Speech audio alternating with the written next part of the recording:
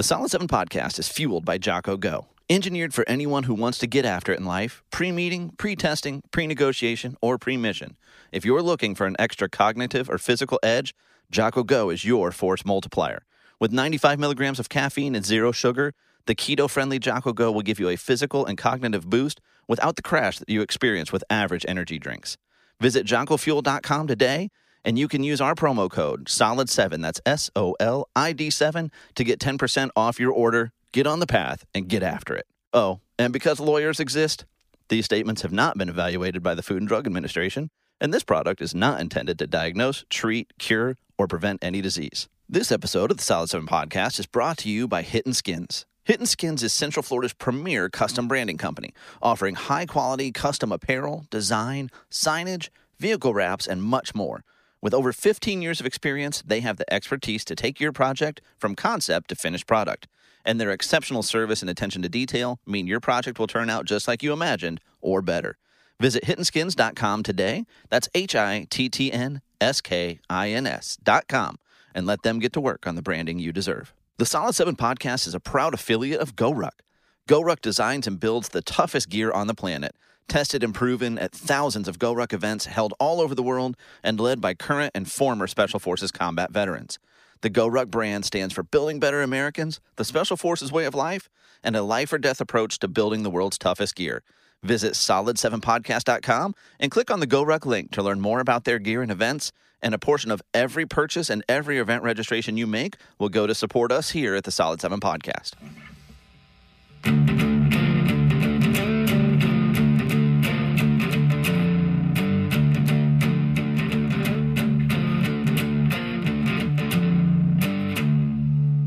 Welcome, everyone, to a Solid 7 podcast, a better than average podcast, if I do say so myself. We're not a podcast about nothing, but we're also not a podcast about any one thing each week. We like to invite a guest to come on, talk about whatever's going on in the world that interests us. And this week, we welcome back the one and only Jason Shorey.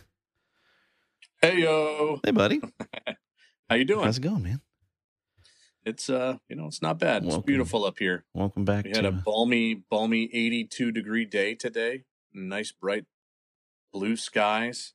Yeah, well, let's Jason, of course, coming to us from the once great state of Michigan, and still not without its charms. But let's chat again in February. You know what I'm saying, bro? Here's the thing, man. I absolutely love the snow. I really do. I love getting out there and snowshoeing and riding snowmobiles and going across ice bridges and all that stuff. It's a blast. Well, if there's one, you can always dress for the cold. There's yes. only so much you can take off in the heat without getting arrested. That is accurate. And one thing that for sure helps you get through the cold is just being fueled right with something like like a Jocko Go, which of course fuels the Solid 7 podcast. As always, cheers to you, sir. Going with I can't do a Jocko Go, so I have a Coke, unfortunately.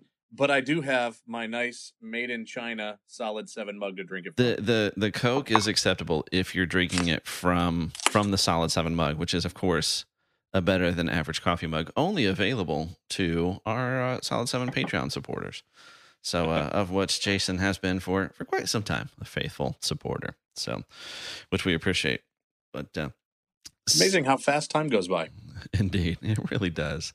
So I wanted to talk to you, dude, coming up on this, just because, and this is a real loose tie-on, and I need you to remind me how this came about, right? But anybody that's a Disney World fan or even tangentially, you don't have to be an Uber fan, which I read a really funny article about Disney adults the other day, but which are their own breed.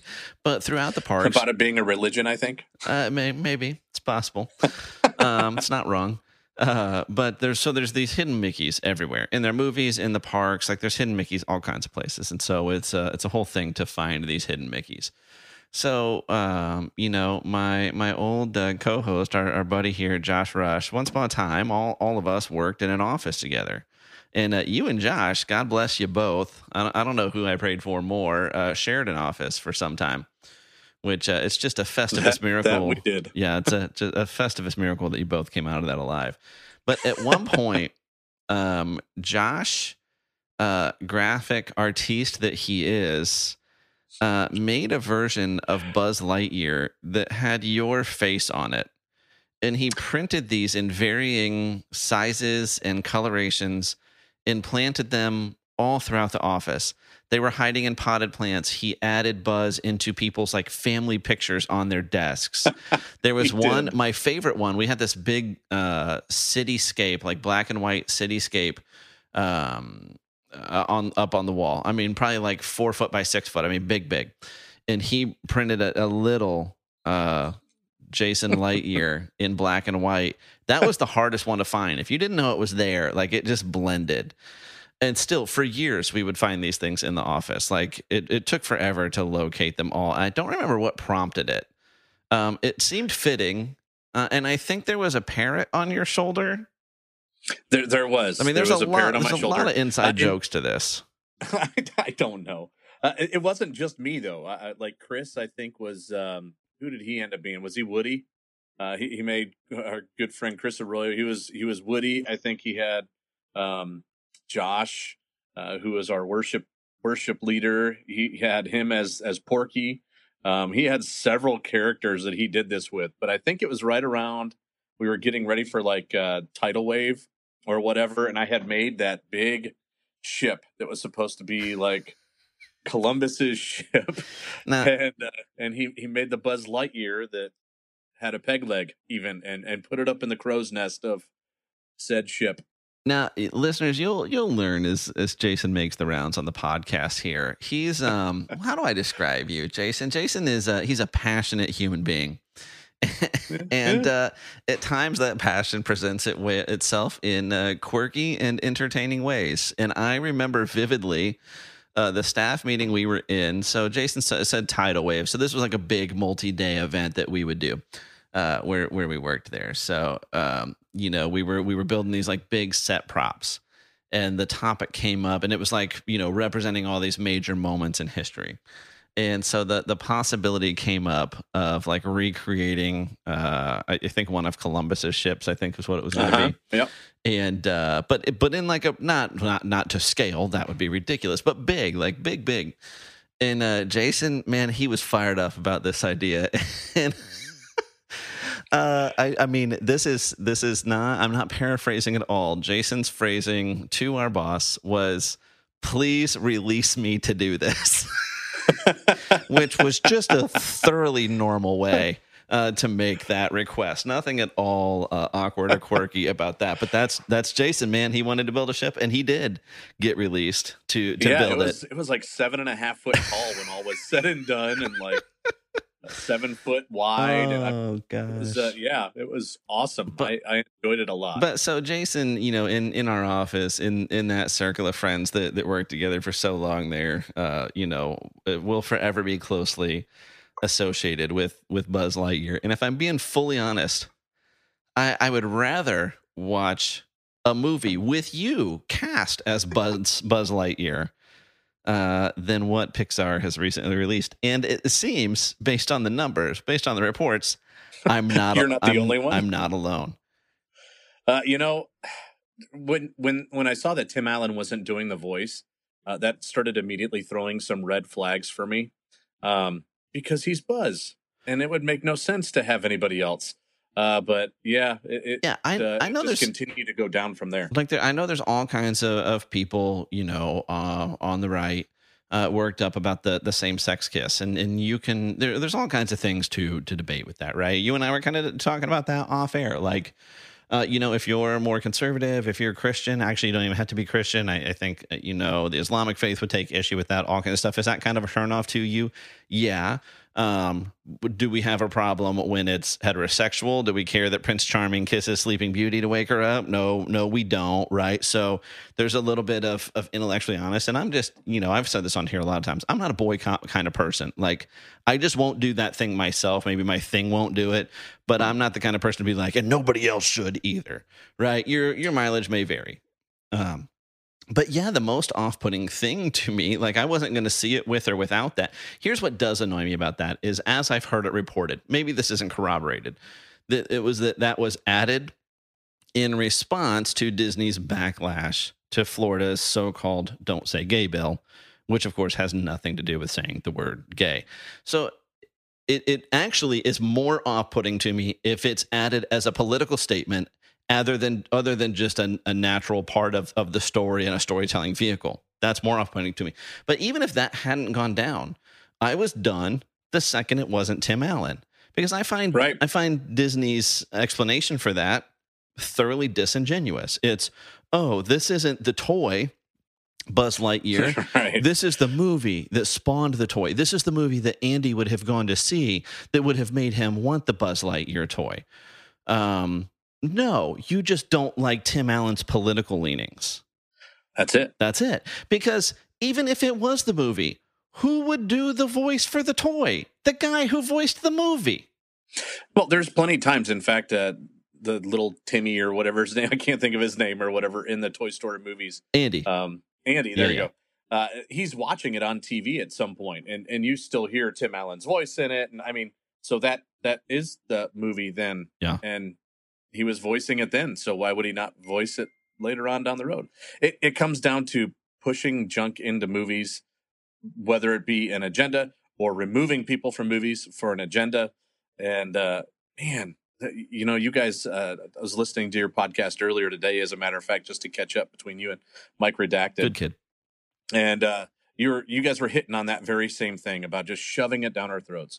I was one of those that used to watch Modern Family, and like you said, like it was something that was just, it was naturally part of the story, and it wasn't shoehorned in. Yeah, and now at this point, it wasn't preaching. It wasn't forced. Yeah, it wasn't preaching. It wasn't evangelizing. It was just, this is who this family is.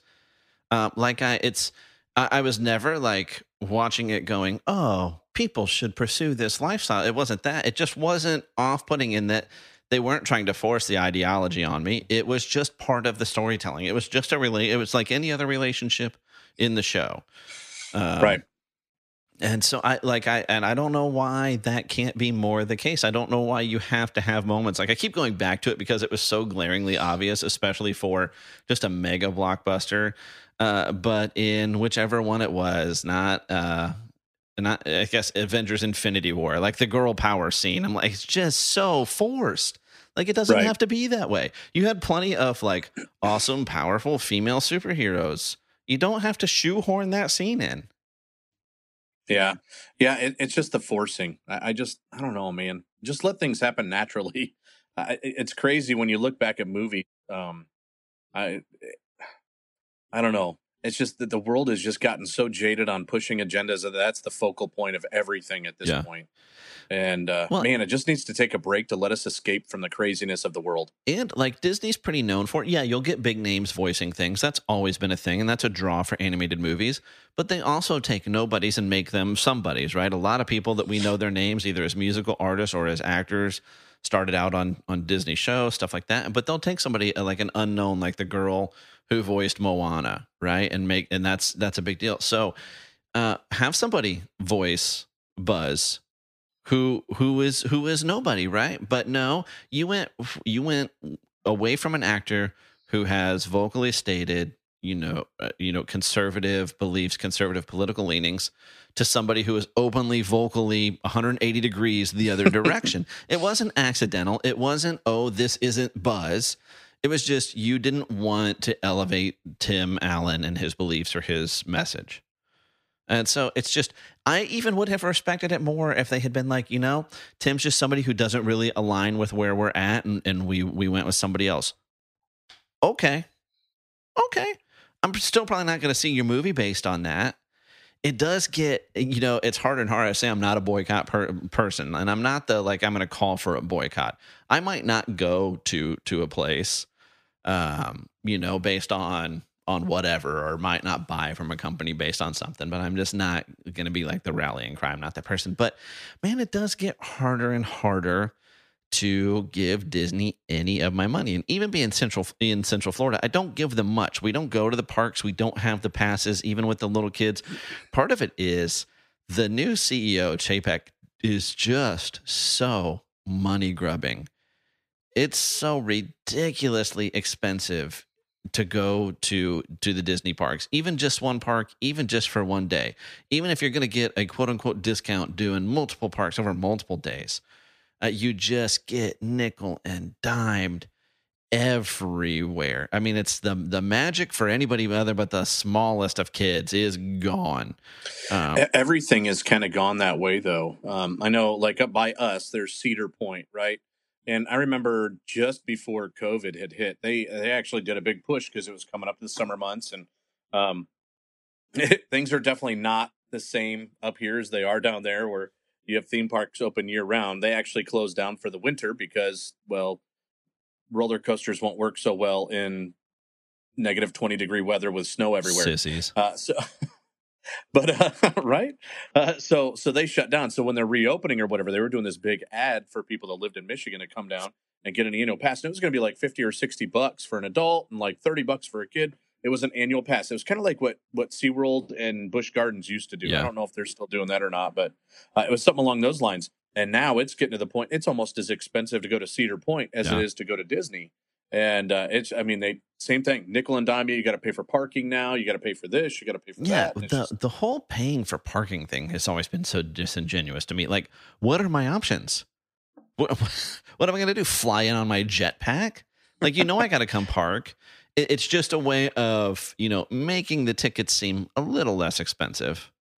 Yeah, because I'm going to catch you on that parking, and you weren't thinking about that maybe when you bought your ticket, and all the parks do that, and some of that, right? We're all living through inflation right now. And Mike and I talked about that some last week. There's plenty of blame to lay at the feet of this administration and President Biden, but man, he took over an office that was built on top of a pile of hay soaked in gasoline, right? So it wasn't going to take much overspending and that type of stuff to tip the scales. Towards just hypering. We're not in hyperinflation yet, but we're certainly not in a fun spot. Oh man, we're not Zimbabwe yet. So the parks, it's just so hard to continue to give Disney money because it is starting to feel where it's like I'm giving my money to a political PAC rather than an entertainment industry, and it's where it's like, hey, Daily Wire, let's hurry up with the kids programming that you said was coming, because but it's, so we do pick and choose. Like, we are discerning parents. We don't just throw electronic devices at our kids and let them pick whatever, but there's plenty of stuff that's on Disney Plus that my kids love that, I isn't offensive to our values. And I'm not that person either where, my kids can't ever be exposed to anything that doesn't go along with our beliefs, right? Because I'd rather them be exposed to it under my control, in my presence, where I can explain it, where I can give them direction, because they're going to be exposed to those things anyways. So I'm not a fan of that. Hey, I'm going to, keep all this stuff from my kids all the time, and then when they're exposed to it outside of my influence, they have no idea what to do with it, and it's culture shock. I'm not personally a fan of that tack,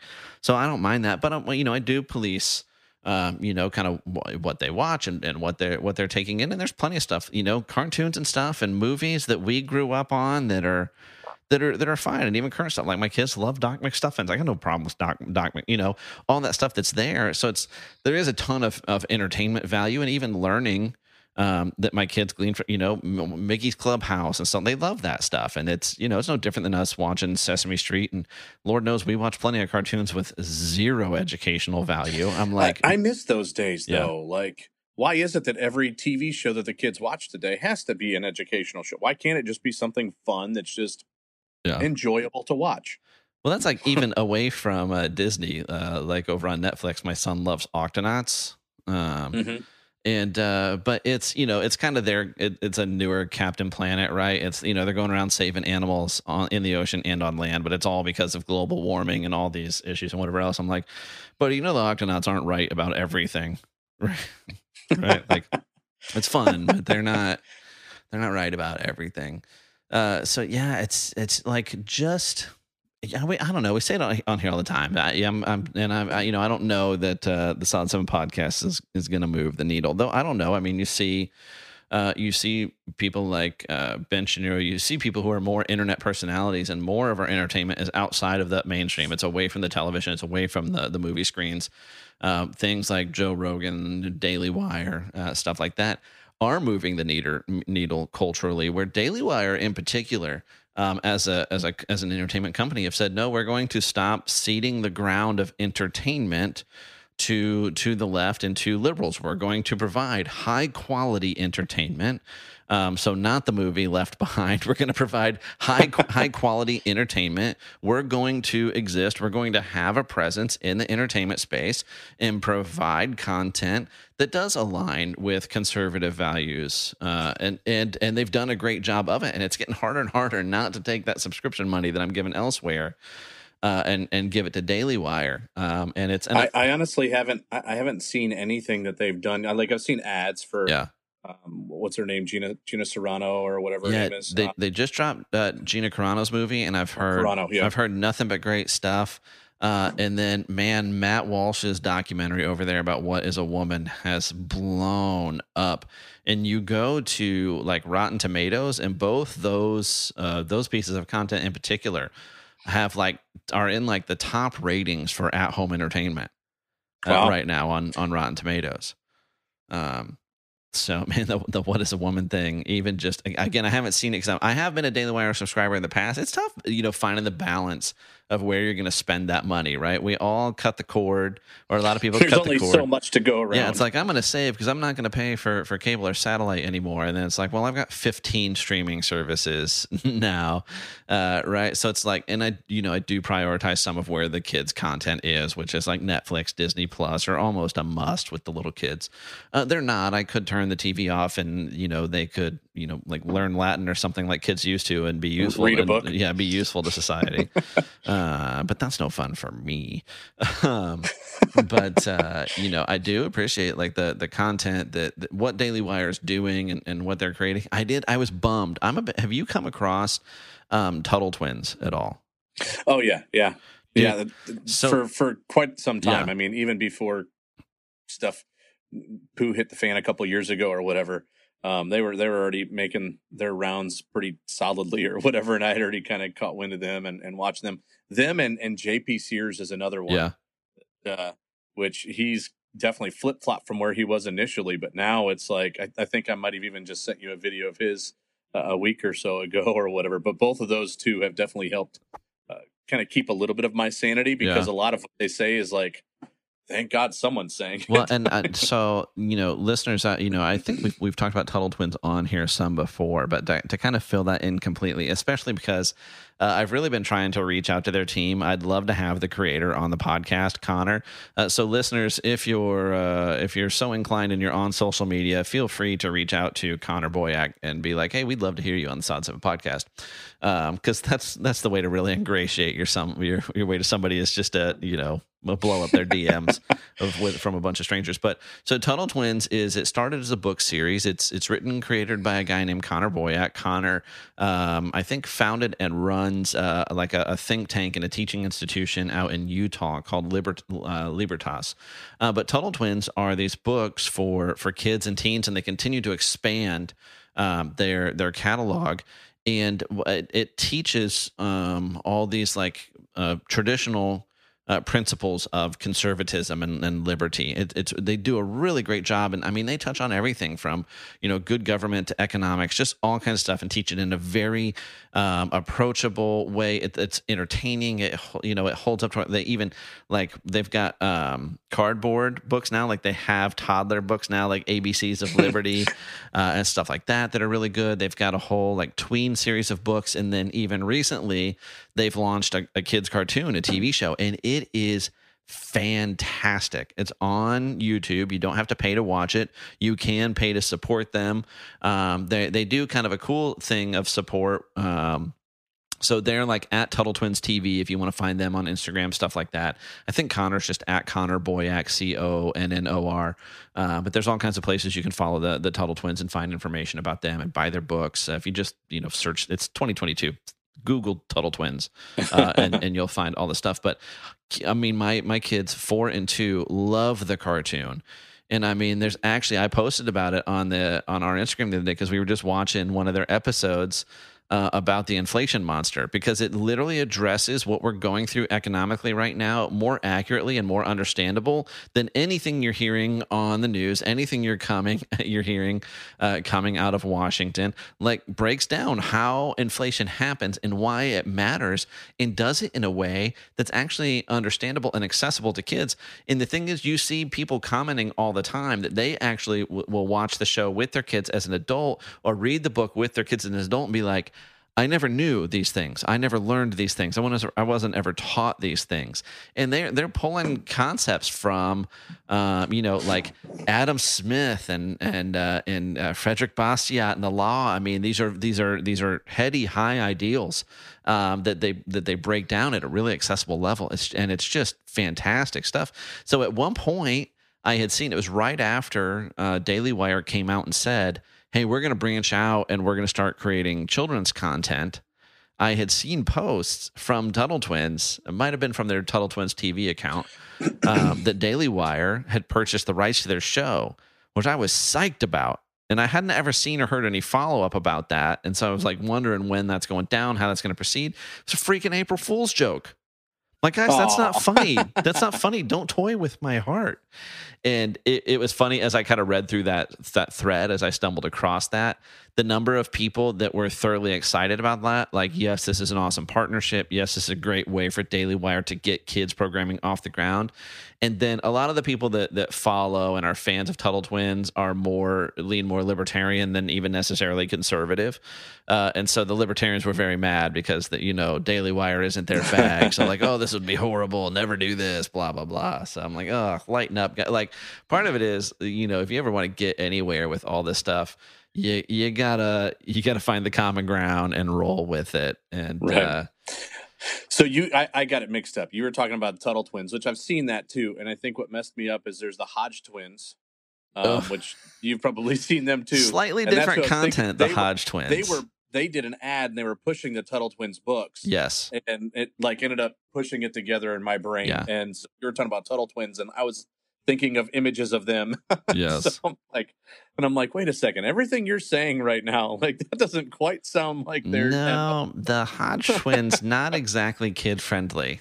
No, not so much. No. So yeah, they're funny guys. But the Tuttle Twins, something different, dude. If you're not 100%, you should hop in. They run specials throughout the year. So I say wait for a special. If you can swing it, go on and pay full price for Tuttle Twins content, just to support them. But there are sales throughout the year where you can buy like all of their current books at a discount, stuff like that. They're actually right now, they're releasing a kid's history book. Like, they've produced and they're doing their own history book.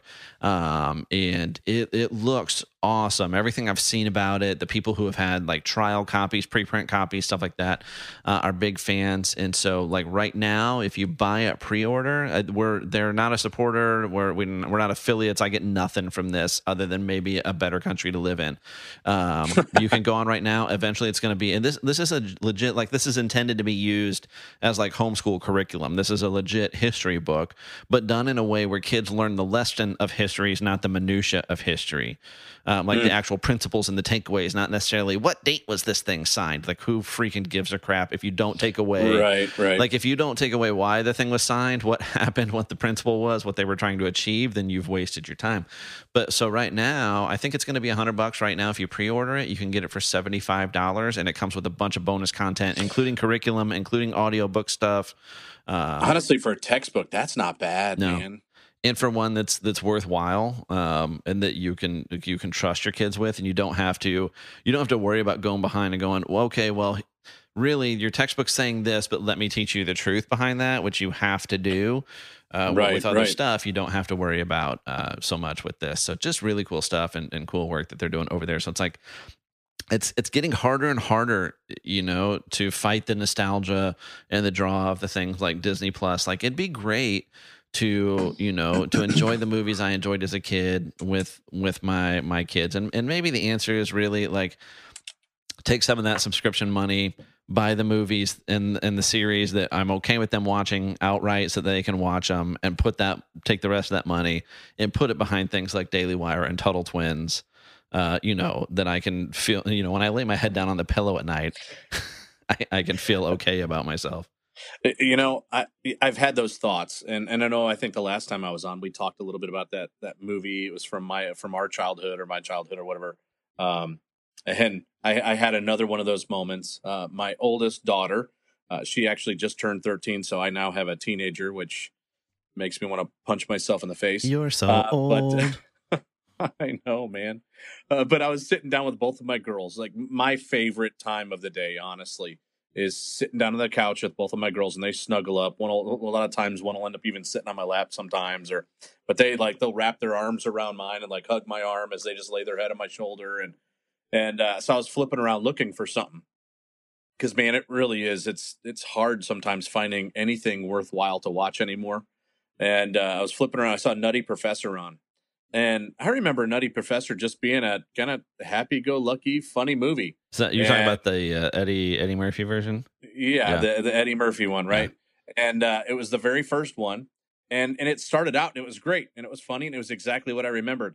But then when Eddie Murphy and his, I think Buddy Love is his name or whatever, when he finally just starts going crazy, he's like inviting girls into his hotel room, and I'm like, all right, time to change that one too. It is funny. I think I had that conversation on here in the context of like Days of Thunder. I'm like, there's nothing wrong with Days. Like that's a clean movie. There's nothing wrong with Days of Thunder. Like there's that one scene when they pull over the trailer with the fake cop, but otherwise it's pretty whatever. And then until you start watching it with your kids, you're like, oh, this is porn. This is bad. This yeah, which obviously I'm being hyperbolic there, but it's kind of like you ever heard the statement? But it does kind of feel that way. Oh yeah, well, and it's funny too because you just forget like even what is the quote unquote minor language in those things, which feels much more major when your child is sitting there. But it's also it's one of those things where those of you who don't have children won't have experienced this yet, but this is both a hilarious and very true statement, is that you do not realize in life how many people you dislike until you're trying to name a child. And then it all comes, oh, nope, can't use that name. No, that one's out too. Can't do it. But dude, it does get, and I wonder, because it's hard to tell because you don't know until you're in a thing, right? So I don't know if this is just how life always is, because change is the only constant. But it does feel like it gets harder and harder, maybe other than like a family recipe, to share the nostalgic things with your kids. It just feels like so many of our experiences are just unavailable or gone now. Like we're doing a little staycation this week because who can afford a real vacation in Biden's economy? So we were out. We've got annual passes to SeaWorld right now. Somebody, Jade's mom, I think, got us passes for Christmas, and whatever. So we've been going out to SeaWorld, and it like SeaWorld's been through it, right? With all the blackfish garbage and whatever. They've been through it. And they were never like going to SeaWorld was never like going to Disney, right? Like, I don't know if, right. and I haven't been to Disney in a long time other than the free areas like Disney Springs, which was downtown Disney, which was Disney Village. But so it's still kind of got the same vibe. Like it's always very clean, very well maintained. The staff tend to be polite and professional and whatever. And so the other parks have always struggled to keep up with that. It's a cultural thing. It's a tough thing to do. But man, SeaWorld, it's just rough going out there right now. And it's like, there hasn't been a time since we've been out there. We've had the passes for a few months. We've gone several times where everything is open. Like every ride is working or every little shop or food stand is open. I don't know how much of that is due to like the staffing shortages, labor shortages right now, which I don't understand those. I really probably need to dig into that topic because I don't understand how people just aren't working. I don't get that. Yeah, I'm not sure how they're surviving at this point still. But you used to go out to SeaWorld. I loved SeaWorld as a kid, and I worked at SeaWorld like in my late teens, early 20s for a while. I worked with an independent contractor within the park, but I worked out there, and I had the SeaWorld uniform and all that. And I loved it. I always enjoyed it, and it was a nice park, and it was fun to go to, and it was very different from the other parks. There weren't For a long time, there weren't rides. Journey to Atlantis, I think, was the first ride they added, and that one's still there when it's running. And when I was working there was when they were building their first roller coaster. I left before they finished Kraken. it. But now they've got, I don't know, 4, 5, 6. They just added another one. Like Wow. tons of roller coasters now, which was never what that park was about. But you'd go, and because they were owned by Anheuser-Busch, the Clydesdales were out there. And they had a mini brewery out there, and you'd learn like the history behind Anheuser-Busch, and you could get a free beer if that was your thing, and whatever. And they did these big ski shows, these awesome Bayside Stadium. You'd go, they had a high diving act, like serious high dive, and they'd do these big impressive ski shows with these boats out on the lake. And then you'd see the animal shows, and the sea lion and otter show was always the funny one, and the dolphin show was awesome, and you could see penguins and belugas. And then the killer whales, right? Like that was the show. And like, trainers flying through the air, propelled by these whales. You go to the orca shows now, there's no mention of Shamu. That's not a thing. My kids know the word Shamu because we call my son's stuffed orca Shamu because we're not playing these reindeer games. We all know what's up. That's Shamu, but they don't call none of the whales were ever named Shamu. It was a stage name because the whales know their names because they're smart. It was a stage name, but they don't use Shamu. That branding is out, I'm sure, because of the blackfish stuff. The trainers they're not allowed to get in the water with the orcas. These grown adults who probably work towards this their whole lives, like when you live in Central Florida, I'm sure this is the same way out in San Diego. When you go to these parks as a kid, there's nobody that doesn't have the thought at some point, I'm going to be a marine biologist because I'm gonna do that. So now, and those were always the rock star trainers too, right? Like if you were working with the orcas, like we all knew what was up. Now it's the dolphins because you can actually swim with them. So now those are the rock star trainers because you can swim with the dolphins. So they don't get in the tank. So that show is like neutered. It's so, dude, I'm telling you, like whatever I don't know when the last time you were at SeaWorld was, Jason, but whatever you're picturing in your head as the orca show, like cut it in half as far as like entertainment value and quality. That's so disappointing, man. And that's not to take anything away from the trainers. I'm sure they're working hard. I'm sure they're good people. They're handicapped. Are there dangers involved in working with those animals? Sure. I would say minimal based on the number of accidents, based on the number of incidents versus all of the years. Yeah, right. Versus the number of interactions. But also, they're grown adults. Like, the risk. Nobody's like, sorry guys, you can't drive stock cars. No, or guys or gals. Danica never won a race, but whatever. Or hey, you can't climb into that Formula One car, like because people die doing this. Yeah, we make big paychecks and have super cool jobs that aren't real work, so we're cool with that. We're willing to take that risk. And so, but no, these grown adults can't of their own free will and own free volition get in the tanks with these animals. It goes back to agendas again. Like it really does. And I hate to bring the agendas junk back up, but it really does because like you look at law enforcement and the reasons why they handle themselves the way they do, the stresses that they're going under. And literally you will have everyone that's in opposition saying, well, they know what kind of job they're getting into. That's just the type of job that it is. And yet then you turn around and flip the script and all of a sudden it's like, oh, no. It's not okay. Yeah. Let's stop the world because of this. Yeah. So it's just so different. Like my kids have fun, but I'm like, you guys don't know how good this should be. You guys have no idea how good this could be. And of course, they're not riding the roller coaster and stuff. I will say to SeaWorld's credit, the kids area has been redone as like Sesame Street land. And it's awesome. Like they do a great parade. The kids love the parade. You can do pictures with the characters. The area looks cool. It's lots of fun. There's a bunch of kids rides over there. Somehow SeaWorld can't manage to hire people to lay out and execute line queues in the way that other parks do. So it's bedlam trying to get in line for the kids rides. And every time we've been there, I'd say maybe half of those kids rides aren't running. Which that's just, you go to Universal and Disney, that's just not a thing. A ride might go down temporarily, particularly the more advanced ones, but they don't stay down and it's not constant like that. It may be an Anheuser-Busch thing. I had a couple of friends that just over spring break were down in St. Pete and they went up to Busch Gardens and they said it was the same thing at Busch Gardens. Well, said like half the rides were down. I don't know if it's just the same case for Busch Gardens because of the namesake, but Anheuser-Busch does not own SeaWorld anymore. Oh, really? So there's I didn't no realize there's that. no Clydesdales at the park. What was like the microbrewery and like history of beer and all that Yeah. stuff is just some food court. What's funny is the quote unquote pass holder like lounge is in there. I can't remember if you were a fan of Parks and Rec or not, but fans of I wasn't until you guys pushed it so hard. yeah. And because I had tried it at one point, and I'm like, it's too much like The Office. They're trying too hard. The first season But is now I not love it. great. It's great, Everything man. after the first season's fantastic. Yeah. But so anybody who's watched through Parks and Rec will be familiar with episodes that involve anyone having to go to the fourth floor of City Hall, and it is just this dank, nasty, terrifying hellscape. Right? That's where divorce court is. There's all kinds of stuff up there. Everybody up there is shady. People trying to sell you urine. Like that's just the shtick, right?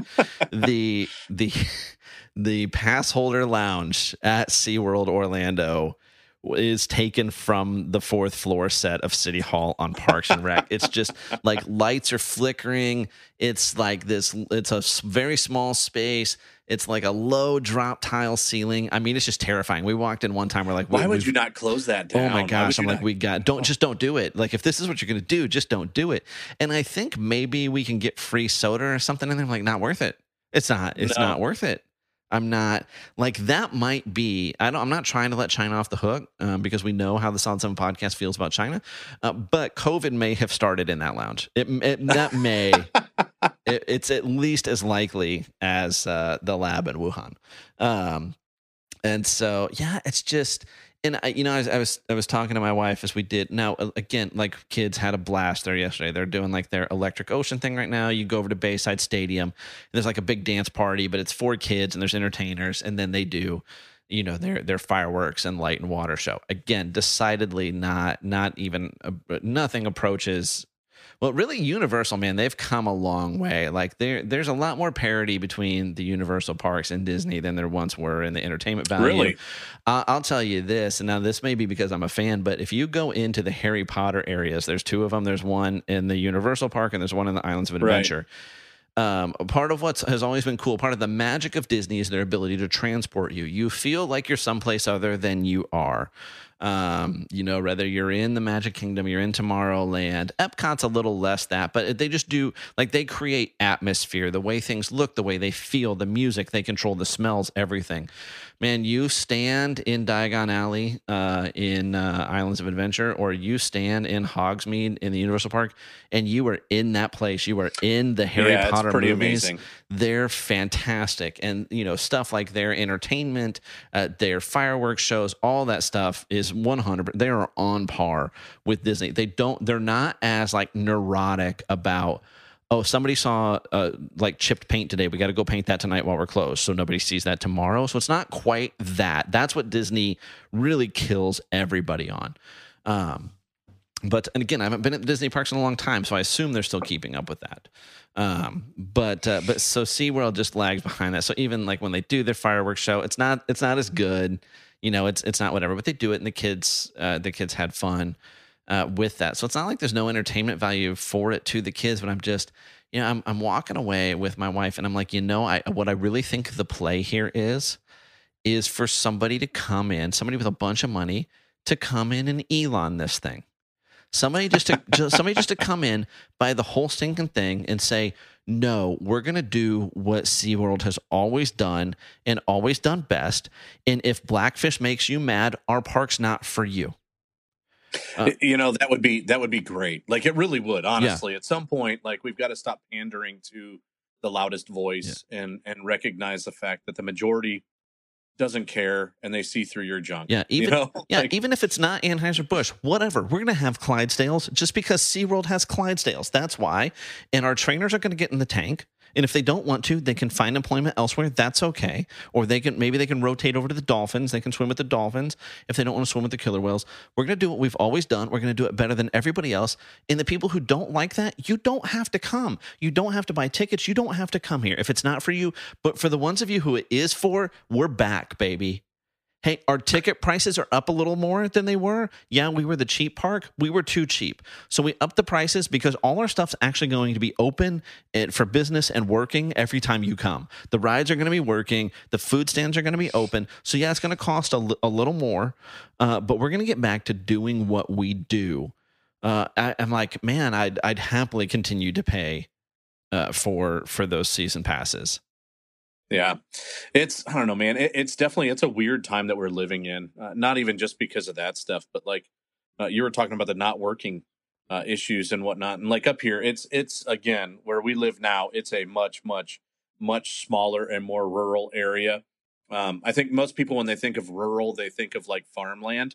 That's not this. Like it's like vacation town where it's all lakes and rivers and outdoor Yeah. tracks, and like, I mean, that's what it is up here, right? And rolling hills and pine tree forests and all that jazz. So it's very different than what most people think of as rural.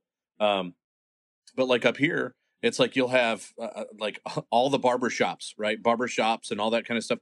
They're all closed on Monday. They've just decided, hey, Monday's going to be our day. Most of the restaurants are closed on like the same days in the week or whatever. So like we have a McDonald's, we have a Subway, and then everything else is like a mom and pop per se type place, right? And some of them are bigger than others, but full size restaurants and stuff. But they'll be closed on Monday and Wednesday or whatever, and you have several of them that are closed on Wednesdays. So it's like if you want to go out and eat, it's like you've got to go down to a city that's down south of us, or go to the city that's north of us, or and even then you even get into those, and it's like, oh yeah, well, we close at 6 on this day because of. And I don't know. It's definitely it's a weird time that we are in now. Like we're just not like America has been through periods like we're going through now. This just isn't an America that I've ever experienced or want to experience. Like to be in a grocery store still now, and it's not like when people come to America, even from other first world countries. One of the things that always like drops people's jaw is walking into our grocery stores. Because there's such an abundance of choices. It's not the same everywhere. And so to go in and even now have, it might be one item this week, one item next week, but bare shelves in places.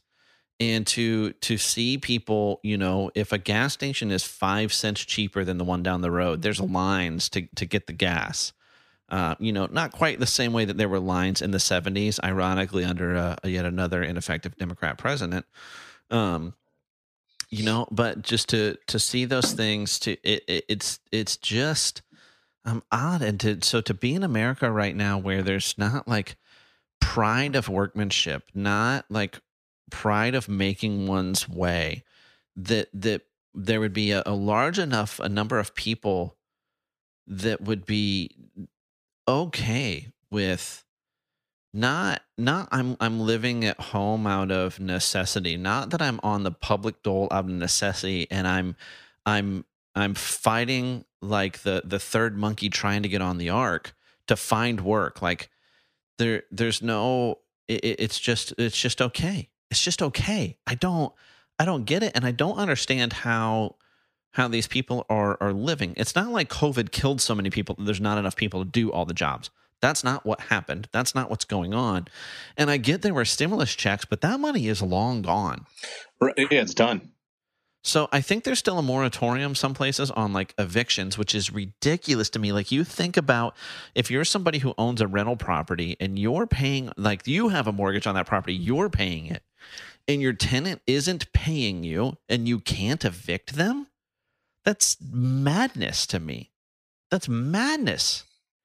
That's the crazy thing. Like you at some point, like you have to look back at the situations as they've presented themselves and say, okay, the people that were doing this designed certain aspects of this. And I'm not saying that this is all some big conspiracy or anything like that, but I will say, and it goes to both sides of the equation, both sides of the political parties, because I'm definitely more centrist. I'm kind of more like I would qualify myself as a conservative at this point.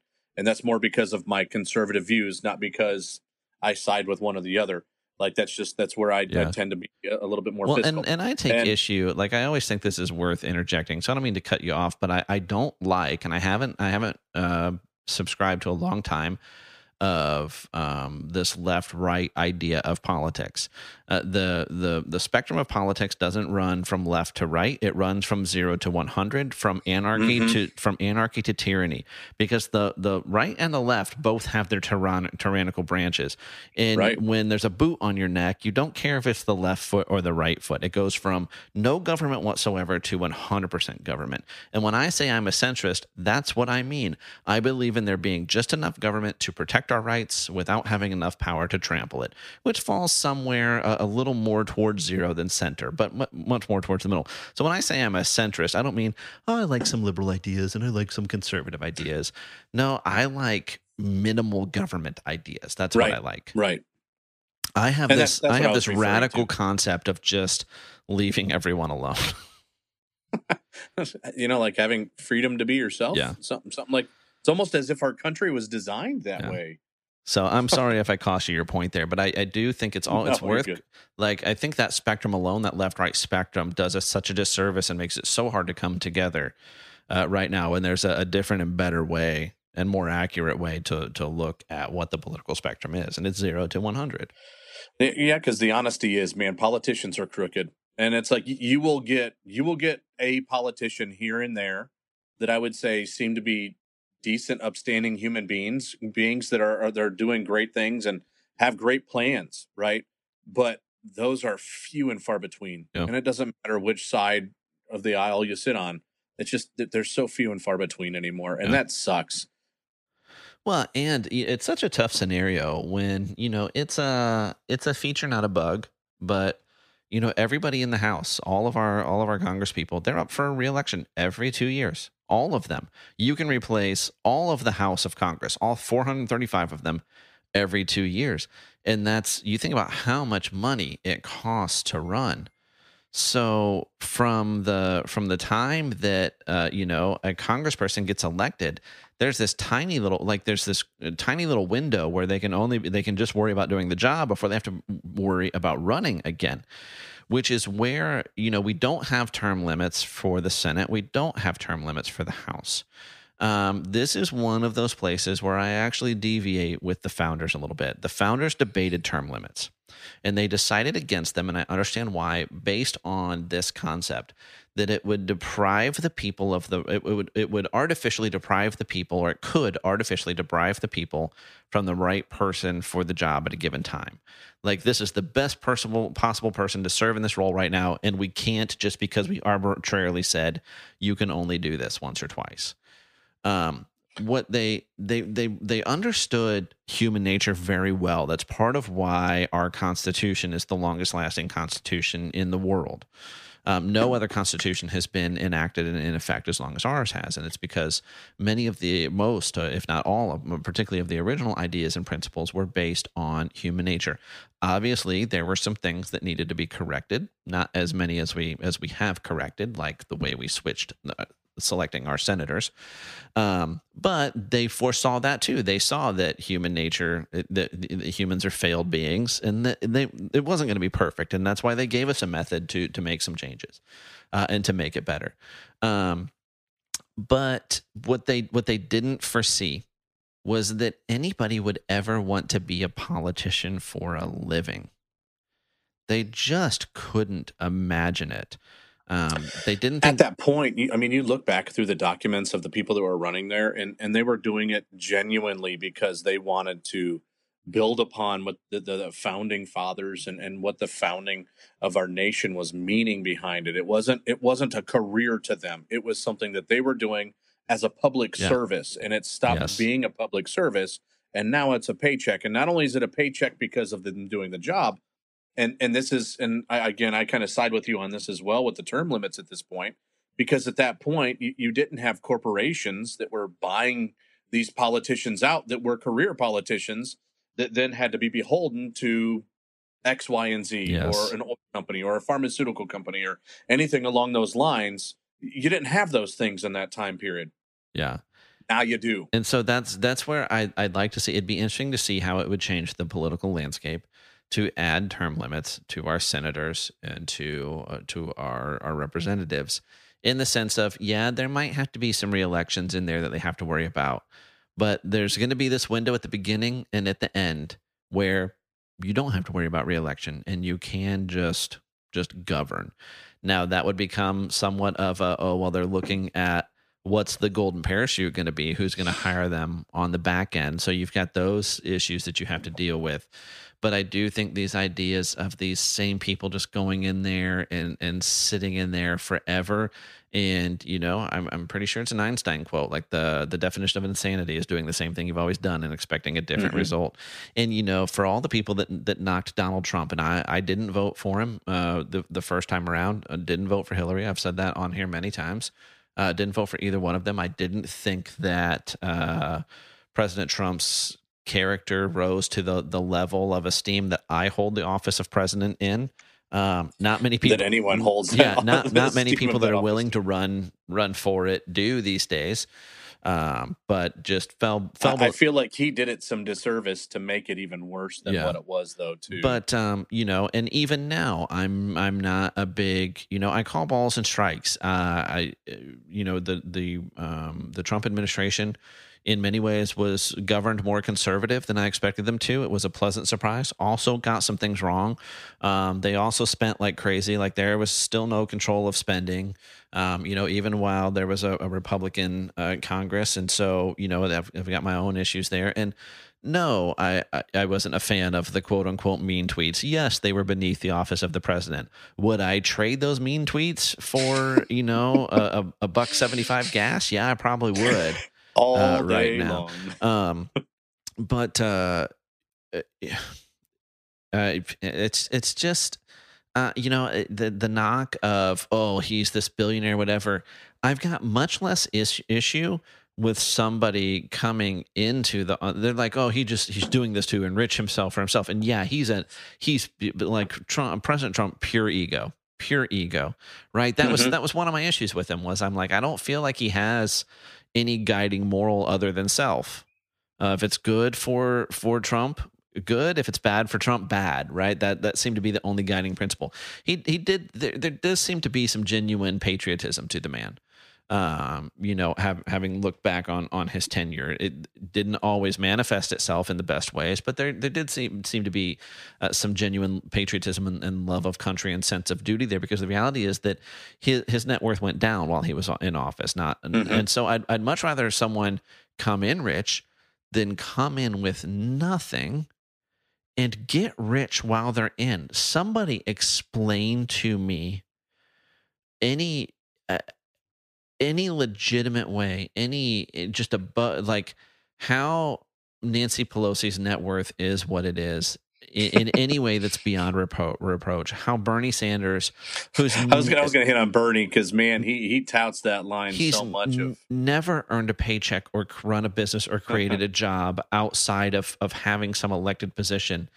And man, I'd take any one of his houses. Yeah. You know, like these people who enrich themselves in public service. And guys, I'm telling you, these people don't make a lot of money. You know, if you're somebody you're making, you know, $30, $40, $50, $60,000 a year, the paycheck for a representative or a senator might seem very large to you. And they do earn that. I know this for the presidents. I'd have to double check on this for senators and representatives, but I believe they earn that in perpetuity. I think they continue to get paid. And have access to the Senate and congressional health care and those types of things. So it's, you know, like $175,000 or something like that. Not a windfall, not a tiny paycheck, but certainly not enough to build the kind of wealth, particularly when you're having to maintain two households. They have to continue to live in the state or the district they serve in and then maintain a residence in D.C., many of them because of the expense of living in D.C., or you'll often hear stories of some of them that like keep a cot and sleep in the office, you know, while they're in D.C. because of those costs. You know, how do you build that kind of wealth on the up and up? $114.7 million is what her net worth as of this month is. Yeah. And again, like, it's a pretty penny. I'm not somebody who I'm only ever on like Drudge, which Drudge is much more quote unquote centrist than people give it credit for, or Fox News or Daily Wire. Those aren't my only sources. I follow The Hill. I follow, USA Today, the sites that I don't agree with hardly ever, Vox, stuff like that. I get varied sources. But so I just don't, I'm sure that there are people like this on the right. I bet, like Lindsey Graham, I don't think Lindsey's hurting for money. I'm sure there's these, you just don't hear it reported about as much. So I'm sure this goes in on both sides, but man, like the laws around anything, even appearing, having like in any way, any relationship to insider trading for anyone serving in public office should be so strong. And man, if you want to go speak somewhere, you should have to do that for cost. They shouldn't be able to give you while you're in office, because there's just too much room there. Oh, I can only give X amount of money to your campaign, but I can pay you a $50,000 honorarium to come speak for 30 minutes. Bull crap. We all know what's going on. Yeah. Like, we can see right through that game. So no, while you're in the role of a public servant, if you want to go speak to the public, then they can pay for your gas and your flight. Maybe they can pay for your hotel. Going back to law enforcement, typically it's pretty much, from my understanding, pretty much all law enforcement, and as far as a stance on receiving handouts or anything, like you go into a shop or something like that and you're in uniform, and a lot of places are just happy that you're there. At least once upon a time that was the case anyways. And a lot of times they would try to give you free food, or they give you discounts and all that kind of stuff. And you might still find that somewhat, but it was frowned upon. You weren't supposed to do it because it looked like it was misappropriation, or it looked like you were abusing your role of the position that you were in. And yet they're public servants. You turn around, and again, it's all about their perspective. If it doesn't benefit me, then I'm not going to go for it. Yeah. Now, government, or federal government, is not entirely broken right now. The Supreme Court, they're getting some things right here lately. And when I say right, it's not because their decisions are going the way I would like them to go because of my political leanings, but their decisions have been, in my purview, not a constitutional scholar, but I am a thinker, in line with our laws and constitutions, and in what really is a bit of a surprise. Even with a conservative-leaning court, they gave out today, as we're recording, their first major firearms decision in over 10 years. I didn't see that. Since D.C. versus Heller. So D.C. versus Heller was right around or just over 10 years ago, recognized the individual right to own a firearm, to have a firearm in your home, the individual constitutional right that as American citizens, you have a right to own firearms and keep them in your home. But they recognize that right only in the extent to keep that in your home. It didn't touch on things like carrying openly or concealed. And I didn't catch the name of this case, but in the case that they released the decision for today, which was a case challenging the state of New York's grossly overreaching and overbearing laws around concealed carry, which was, there's this difference even in the states that have concealed carry, which almost half the country has what's called constitutional carry now, where you don't need a permit to carry. You just can because the Constitution says so. But in the states that have permit laws, Florida being one of them, there are may issue laws and shall issue laws, and they're very, very different. May issue laws says if the government determines that you've demonstrated cause to need to carry a firearm on your person, then they may issue you a permit. Shall issue laws are you go through the permit process and the government's going to give you a permit to carry that firearm. So New York had a very restrictive may issue law, and it pretty much boiled down to whether or not you were rich or famous would determine whether or not you were going to get a permit if you could. So this case was challenging that law, and the Supreme Court struck that down, which will have far-reaching impacts on all of the May issue laws of when you go to the text of the Second Amendment, which people like to treat like it's very tricky or ambiguous. It's very much not. Yeah, it's a lot more clear and concise than yes. Well, people are being told. Yeah, people like to pretend that there's no comma in it, which it is, and it's not an accident. It wasn't a typo, so to speak. So there's connected but separate concepts there. And people like to say, oh, well, it was only tied to the militia. No, the importance of the militia was offered up as one of the many important reasons that, and then there's a comment that says the right of the people. The right is held. The right is held in the people. The right is found in the people, not in the militia. The right of the people to keep. There's Heller for you, to keep, to own firearms and bear. Present, carry. There's all kinds of great synonyms for bearers that's used there, but the right of the people to keep and bear arms shall not be infringed. Now, you might think that's a bad idea. You might think people should not be allowed, private individuals should not be allowed to carry around firearms. I think you're wrong, and there's plenty of reasons we can discuss. But what you think should happen and what the Constitution says are allowed are two different things.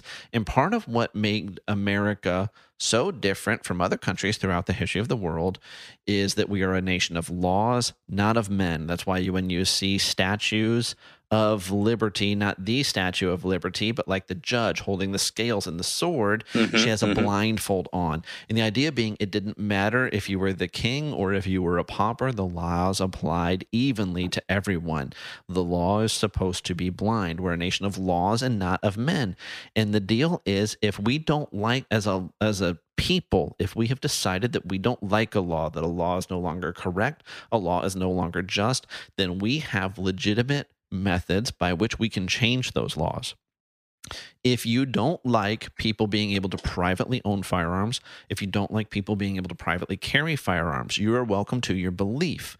But if you want them to not be allowed to constitutionally, then your fight is with a constitutional amendment, not with me and not with the Supreme Court. If you want that to not be possible, all you need to do is fight for a constitutional amendment that changes that right. Now, again, I believe that right is natural law. I believe that right is inherent. The Constitution does not give us that right. It recognizes that right that we naturally have. So I don't think you can take that right away. All I think you could do is violate it, which violating natural rights just never works out well in the history of the world, just never works out well. But you're welcome to your belief, and you're welcome to lobby and work towards that change. But while that's the law of the land, that is the Supreme Court's job. So the Constitution's written in a very logical way, right? It actually establishes Congress first, because that's where laws are made. That's all laws are supposed to start in Congress. The president, the executive branch, not supposed to be able to write laws. The power of the laws and the power of the purse is supposed to lie with the people electing the representatives in Congress. So once you have the laws, you need someone to enforce them. That's the executive. Congress writes the laws. The executive is supposed to enact them and enforce them. And if the laws are incorrect or being enforced incorrectly, then you have the courts to set things straight. They go back to what was written, what was the intent. They this keep is what each we're going other to in do. check. That's the whole purpose of the three branches, is to keep each other in check, for sure, when they're functioning properly. Yes. Yeah.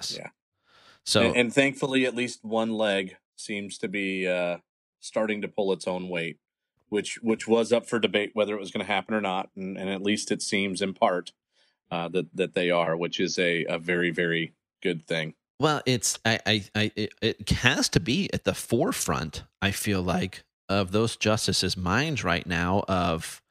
Tim Kennedy is a big proponent of this mindset. No one's coming to save you. You have to save yourself. So Now, this decision, the way that the Supreme Court works, like they hear a case, I think for the longest time, the arguments were limited to 1 hour, regardless of the topic. And I think they've moved away from that some in more recent courts where there has been a little more time allowed for arguments. But then they take a lot of time to debate, mull those things over. They get back together in conferences. Then they kind of figure out, they'll do some straw polls. We've kind of learned about this some recently, even if this wasn't what you were into with the decision that got leaked that wasn't final yet. Around Roe, and so we'll see if that decision stands, which is still not final. Yeah. So we'll see. But so this decision was likely made some time ago. But when you see things like someone is taken into custody outside of Justice Kavanaugh, Brett Kavanaugh's house, armed with the intent to do him or his family harm, that. As a human being, that can't not be in your head where you go, no, I think I'd probably like to have some guns on me or in my home. Because what we see is the counter argument. And so, we've understood this in the firearms community for some time, right? This argument of, oh, well, the cops will come protect you. The cops will come save you. Oh, so we shouldn't have fire extinguishers? Because the fire department will come save you. But the difference is the fire department probably will. Like, they typically come and do their thing, right? Like, they'll rush in, they'll drag you out. If they can get to you, they'll pull you out. And man, me, this podcast, big supporters of law enforcement by and large. Not that they're perfect, not that they're infallible, but I'm a fan, right, of what they do.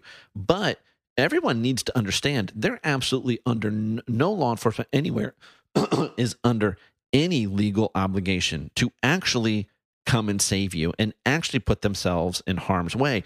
And when we see this week, and we've talked about this shooting, this murder in Uvalde several times on the podcast now, and I wish I didn't have to keep coming back to it, but more news out since we last recorded where they have video, they have images of these officers in the hallway where this psychopath is killing these children. They're in there with long guns. They're in there with rifles.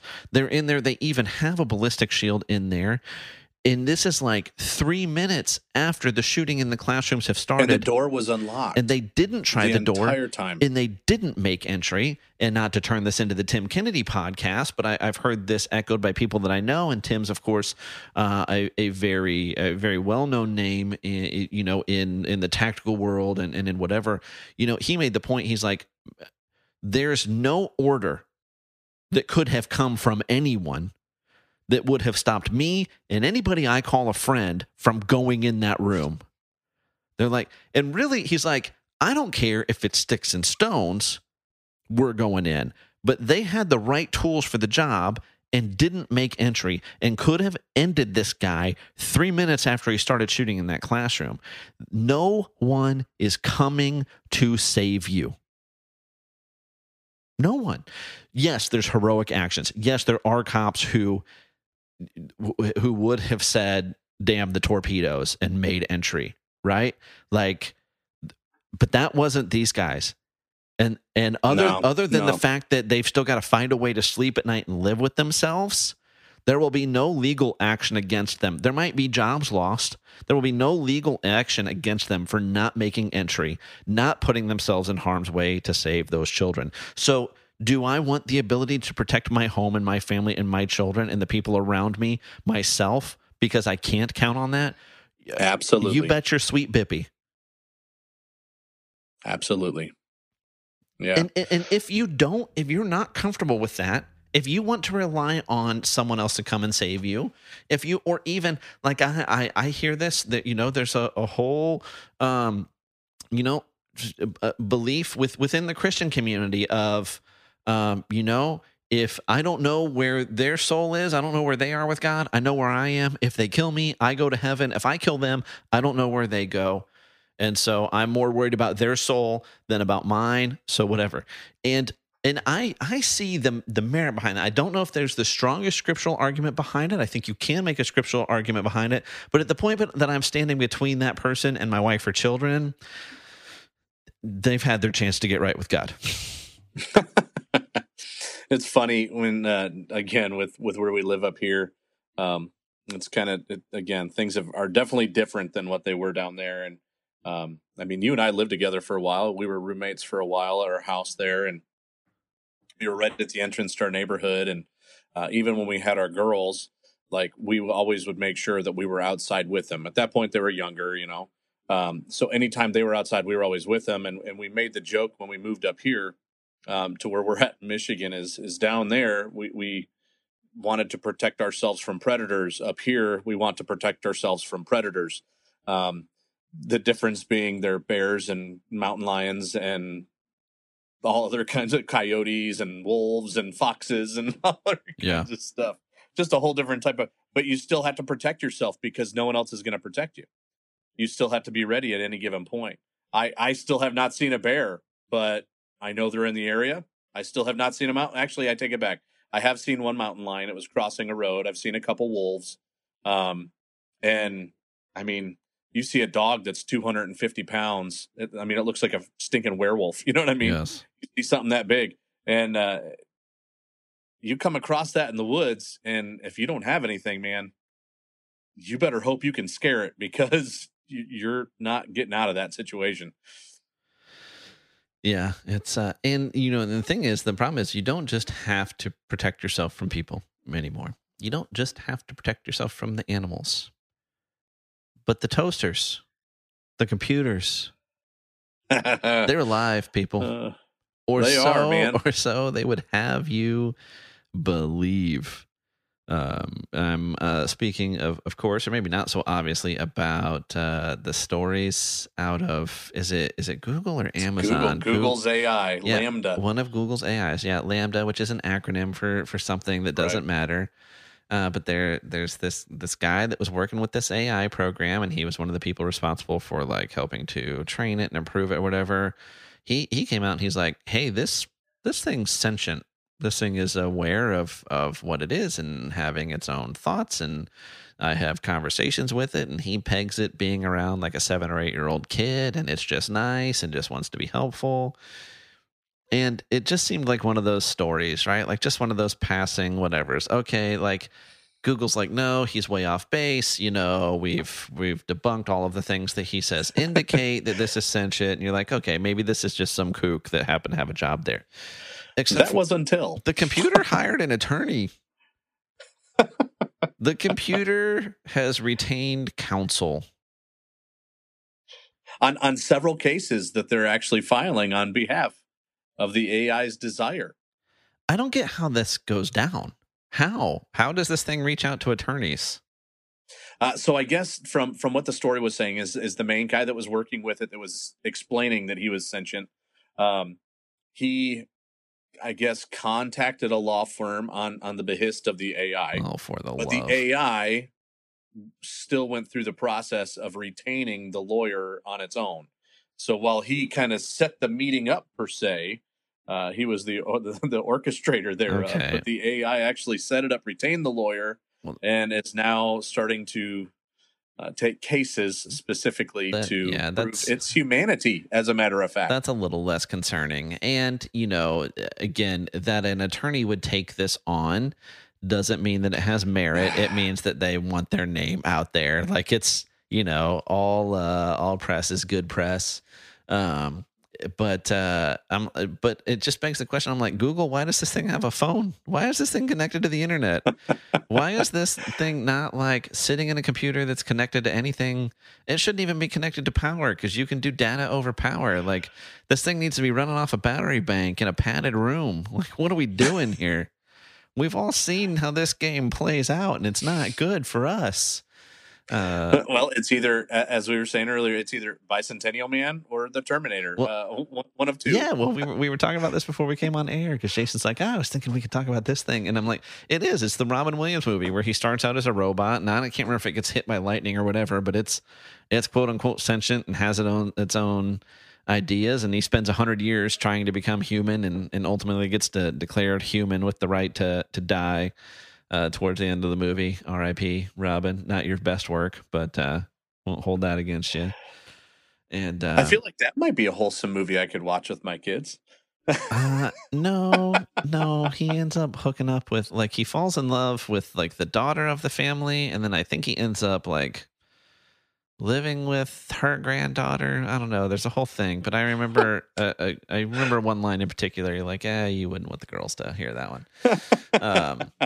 But yeah, so I don't know. I don't know. There's just such troubling issues around this, right? Of, it's things we haven't dealt with and figured out ourselves as humans. So it's like, do we really need to be trying to create this when we don't really get it ourselves? Like, we don't understand conscience. We don't understand where conscience is found, even within, like, scientifically, like within the body, where conscience lives, what constitutes it.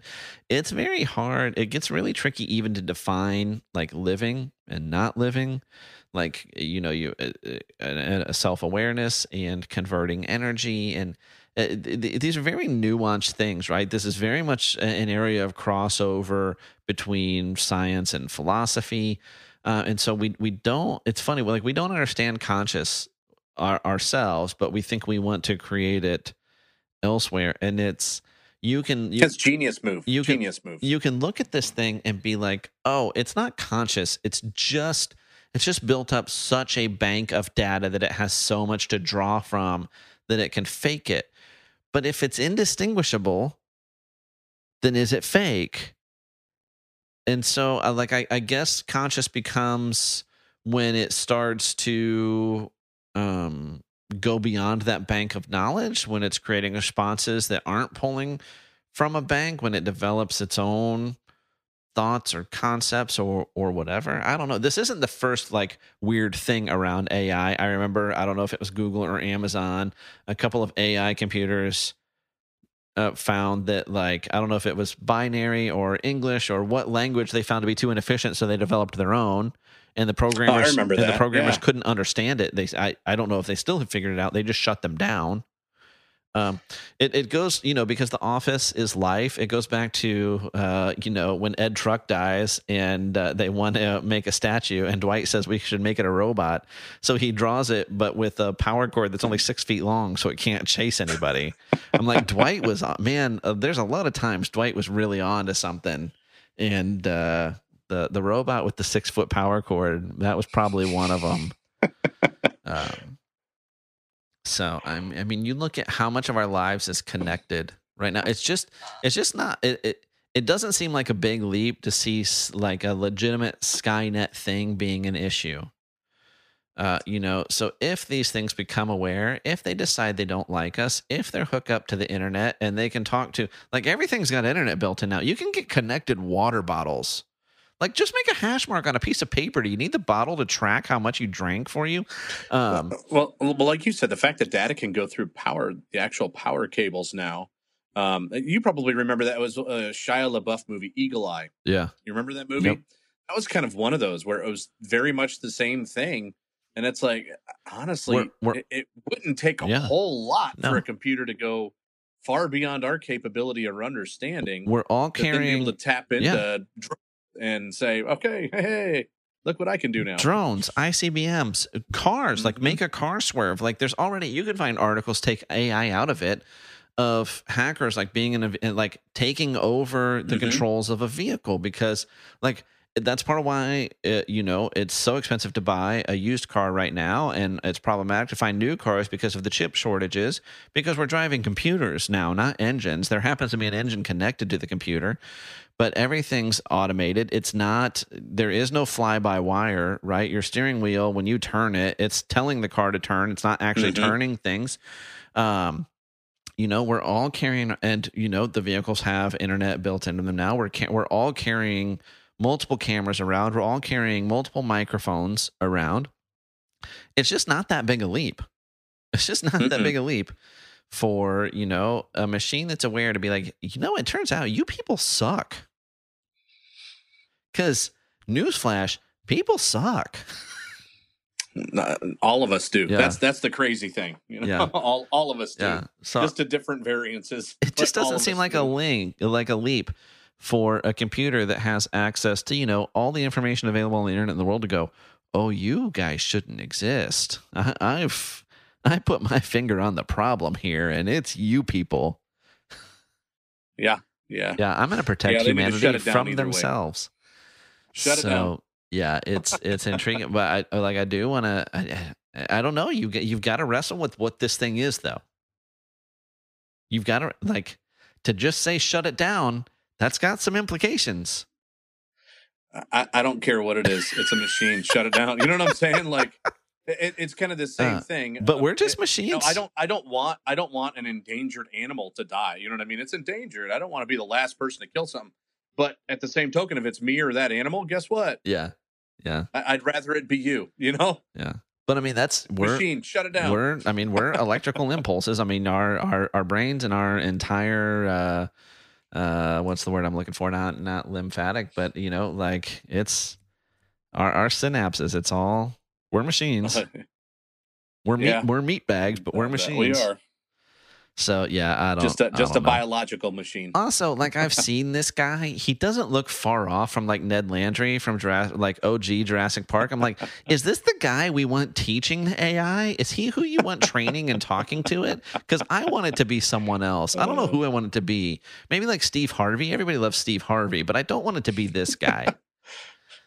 Like if you look to me like you just rolled out of just a real intense D&D session in your mom's basement, I don't think I want you talking to the AI. Especially because they're going to sell you to the highest bidder. Oh my gosh, man. So, speaking of D&D, man, I'm really on it with the segues. You've been watching Stranger Things? I haven't. I need to re-up my subscription to Netflix. I had watched it all the way up to this season or whatever. So I haven't watched any of this current. I started out episode 1 and I'm like, whoa, this is way more like horror flick. Like this is way darker and intense and almost like, it's no secret here on the podcast. I'm a Christian and some of these things, especially some of like the horror movies, they do delve just too close into like the demonic and stuff for me. And I think there can be, I'm not that person where I'm like, oh, AC/DC's devil music. I mean, it's not that. It's not, that darn rock and roll. It's the devil. But I do think music, in particular entertainment, there's spiritual aspects to everything we do. And I'm like, there's just some things I don't need to let into my life or into my house. So I was watching it at first and I'm like, man, this one is, oh man. But like I kept hearing more and more buzz about it, even, from Christian friends and stuff. And I'm no prude. I'm pretty tough to offend and whatever. And I'm like, Stranger Things is pretty fantastic. And I'll see where it goes. And man, it's so freaking good. It's so good. Is it? Yeah. And then they're not done. So they haven't done this before. And I don't know if this was because of COVID. But so there's, I don't know, like 5-6 episodes, and then they're on a little hiatus. And then I guess like July 1 or maybe July 4th, there's going to be 2 more episodes. The finale's over 2 hours. And evidently this they don't wrap this season up with they don't put a bow on it. There's going to be more. So from what I've heard, I guess there's going to be a pretty significant time gap, for season 5, but it's so good. It's so good. Yeah, I'm gonna have to re-up the membership for it. And I gotta say, I feel like I'm losing my edge, Jason, because it's rare, really, that like a movie or a TV show will surprise me. I see most things coming. I can predict most things. I don't get Shyamalan too often, right? But Top Gun got me. It's been out long enough now. I'll tell you right now. We didn't spoil it with Major Staley when he was on, but towards the end of the movie, Maverick hijacks an F-14. I didn't see it coming. I should have, and I didn't, and I was disappointed in myself.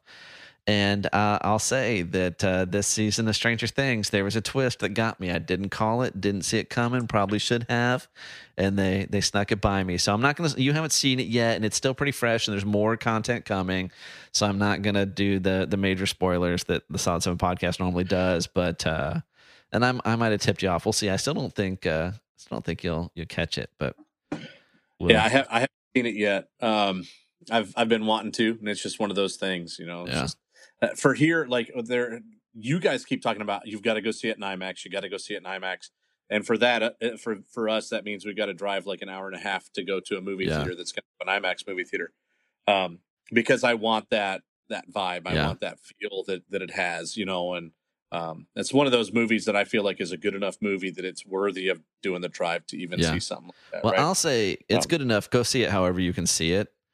But I haven't seen it in IMAX yet, and I still want to go see it again so that I can see it in IMAX because it is fire. And I'm just gonna, I'm not Oprah. I don't believe in The Secret, but sometimes you just got to put things out there. And the actor that plays Rooster, who plays Goose's son, is a kid named Miles Teller. And I've always hated him, man. Okay, he's always played those roles. Well, thanks for that, because my next push was for there is this tiniest of windows of possibilities for me to get Miles on the podcast, because I've got one degree of separation with him, which I got a buddy of mine who's been a teacher for a long time, still works in education, that taught Miles. Like, he's got pictures with him, like as a student, like after some of his roles came back to visit, he's got pictures with them. So I'm like, wow. I will say this. It's because he does such a good job in his roles that makes me hate him. Like, he's a great actor. Yeah, dude, I'll tell you, like, you see him in this movie. He just plays those roles always that are like those roles that make you hate him, Like, he's ripped to shreds in this movie because, of course, just ripped to shreds. He's a pretty man. But, like, what they did with his hair and the mustache and stuff, like, he looks like he's Goose's kid. I'm like, I believe you came from Meg Ryan and Anthony Edwards. I believe it. I buy it. I need to see your parents, kid, because you sold me. Hey, so I wanted to double back to something, because you were talking about the, like, Stranger Things and the spiritual aspects and all of that kind of stuff that make you second guess. I still had not had the time or opportunity to go see Doctor Strange Into the Multiverse. Oh, dude, me neither. It came out on Disney Plus, so yes. It's on Disney Plus. So last night, which we've got to. So last night we watched the last 2 episodes of Obi-Wan. Which have you watched the season finale yet? I'm up through episode 5. So with us doing the whole staycation week, like last night we stayed at a hotel because my son told us if we don't stay at a hotel, it's not a vacation. So we did one night over by the by the parks. So I haven't watched the last episode of Obi-Wan yet, and I haven't been able to watch Multiverse of Madness yet. So I'll say this, okay? So we watched episode 5 and 6 together. And so it's more movie-like. I mean, just the way the TV shows are going at this point, they're far more movie-like because of the money being spent on them. Anyways, you put a couple of those episodes together, and episode 5 was pretty epic. Just several of those scenes that take place in that movie. Darth Vader, young Darth Vader, and General Kenobi, like, those are my 2 favorite characters out of all of it. Right? Like, they just hands down. I was right with Mike Redacted as well. Like, Boba Fett was another big one. They kind of ruined him for me. Breaks my heart as much as I love him as a character. But I think Boba is going to be more. We got spoiled by Mandalorian being so great out of the gate. I think Boba is going to be more the path of like Clone Wars. I think it's going to find its stride. It might. They didn't even give it enough time to really find its stride. Yeah. I liked the season finale, but again, a lot of that had to do with Mando. That was part of it, But with Obi-Wan, though, there was several moments. There's just several moments that I'm like, yes, yes. I maintain, I would say you put those 2 together collectively, it's the movie that I've been waiting for 20 years. His this series, Ewan McGregor's Obi-Wan, is the best Obi-Wan we've ever had. Out of any of the movies, the animated series, anything, this is the best Obi-Wan we've ever gotten. It's fantastic. I agree. I'm not so big on him at the very beginning of the season. Because he's not you guys talked about this. We've never seen him like that. We've never seen that Obi-Wan. I could definitely see the brokenness and understand the brokenness aspects of it. But the thing that annoyed me about it was this is 10 years plus from all of what we saw in episode 3, right? And you look at anyone, like you and I both know enough people to know people that were kind of scrappers when they were younger, right? And I'm not talking about people that gather garbage. I'm talking about people that were scrappy, that would get into bar fights and stuff like that, right? And Obi-Wan Kenobi, he was the most, or darn close to one of the most BA Jedi that there was. You know what I mean? Look at the people that he went against. Look at the people that he defeated, and how he fought and who he raised and who he brought up and all of those things.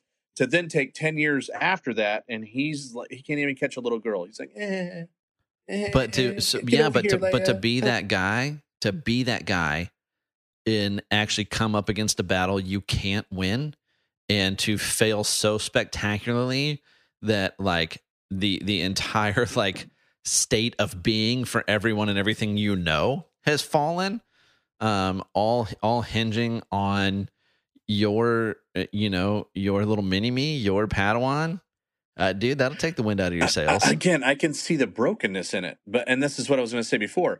Knowing those guys, my uncle is a prime example of that. He's 62 years old. We actually share the exact same birthday. We're born on the same day. It's coming up next week. So just 20 years apart, right? And he's still that scrappy man. Like, he's 62 years old. He's getting ready to be 63. But you get up in his face and he's going to knock you on your butt. You know what I'm saying? Yeah. And this is 50 years, 40 years past his prime. You go 10 years with one of the most amazing fighters. And you can even say, well, maybe it's because he was over reliant on the Force, and now that he's not using the Force as much is why he's so weak, because he's having to do it of his own strength. Oh, no. I mean, there's ways you could twist it, but man, it was disappointing is all I can say. For me, it was disappointing seeing him so weak. And that was the thing that annoyed me about Boba Fett, was it like hurt to see who I loved, a character that I loved so much, coming out and being such a wuss. But see, I don't think they've portrayed Obi-Wan as weak. Rusty, sure, particularly in the use of the Force. Hesitant, absolutely. But I loved how much they made him fight without the Force and without lightsabers in this series, because he is a scrappy, bad dude. Like, he's still kicking butt and taking names. So I kind of enjoyed that aspect. And it's just, in no other part of the series have you ever seen this character this way. It's singular throughout the whole series. I do, Mike touched on it some last episode, but I do get a little annoyed. Like, I'm not a big Star Wars nerd, so I don't get into the minutia of the inconsistencies and the retconning and all that stuff. But I am annoyed with, like, there's scenes in the original trilogy where, there's like Empire admirals and generals or whatever, like, referring to the Force as like that ancient religion. I'm like, dude, you're super old. Like, you were alive when Jedis were running things. What are you talking about, ancient religion? Like, it's not that long ago, man. Like, in your lifetime. Anyways.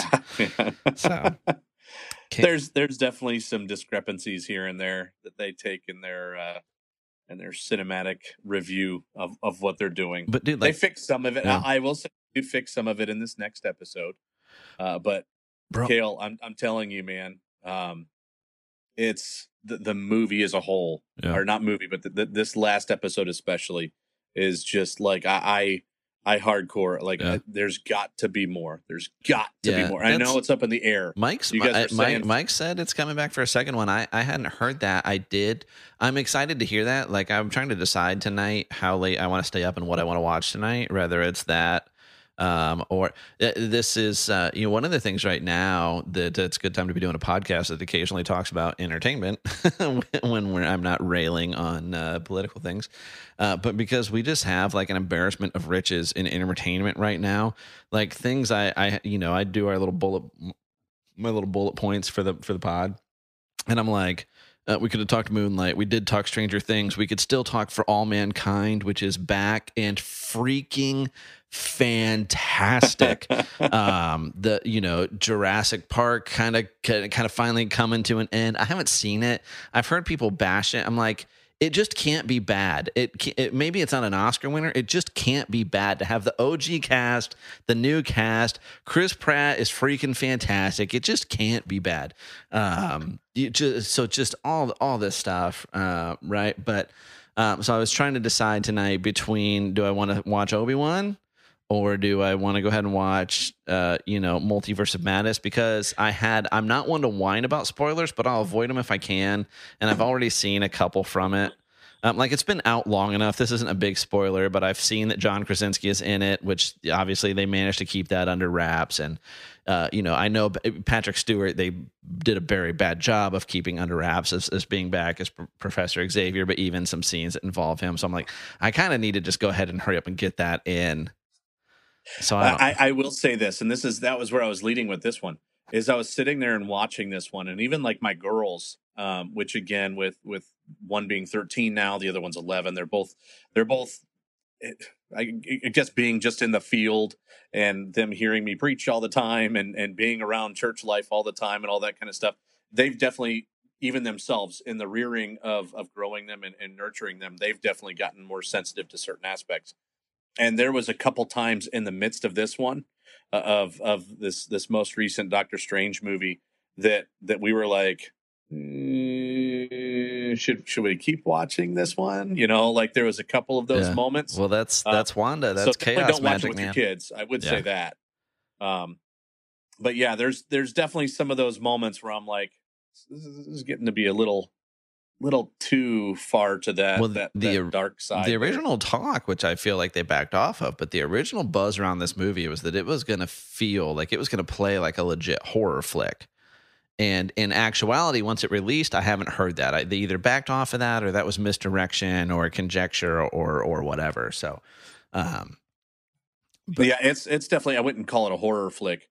Did you probably saw What If, the series What If? Yeah. Okay, so it's definitely more along those lines. Yeah. Like it has that vibe, except for it's live action.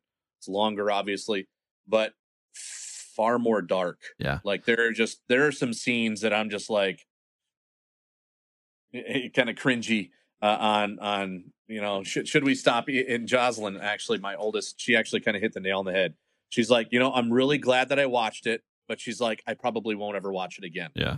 Like that was her time. I'm glad I was able to see it and got the stuff out of it that I needed to, because it's storylines. But at the same token, I'm not going to watch this one again. Yeah. I could just. Well, man, what surprised me is that it's been kind of an underperformer for him.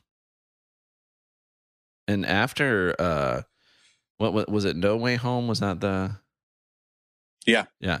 Like that being such a hit and being such a lead into this, like such a primer for this, I'm just surprised this didn't go bigger. So yeah, and to be honest with you, origin stories or whatever, like I really, Doctor Strange's origin story was one of my favorites out of all of them.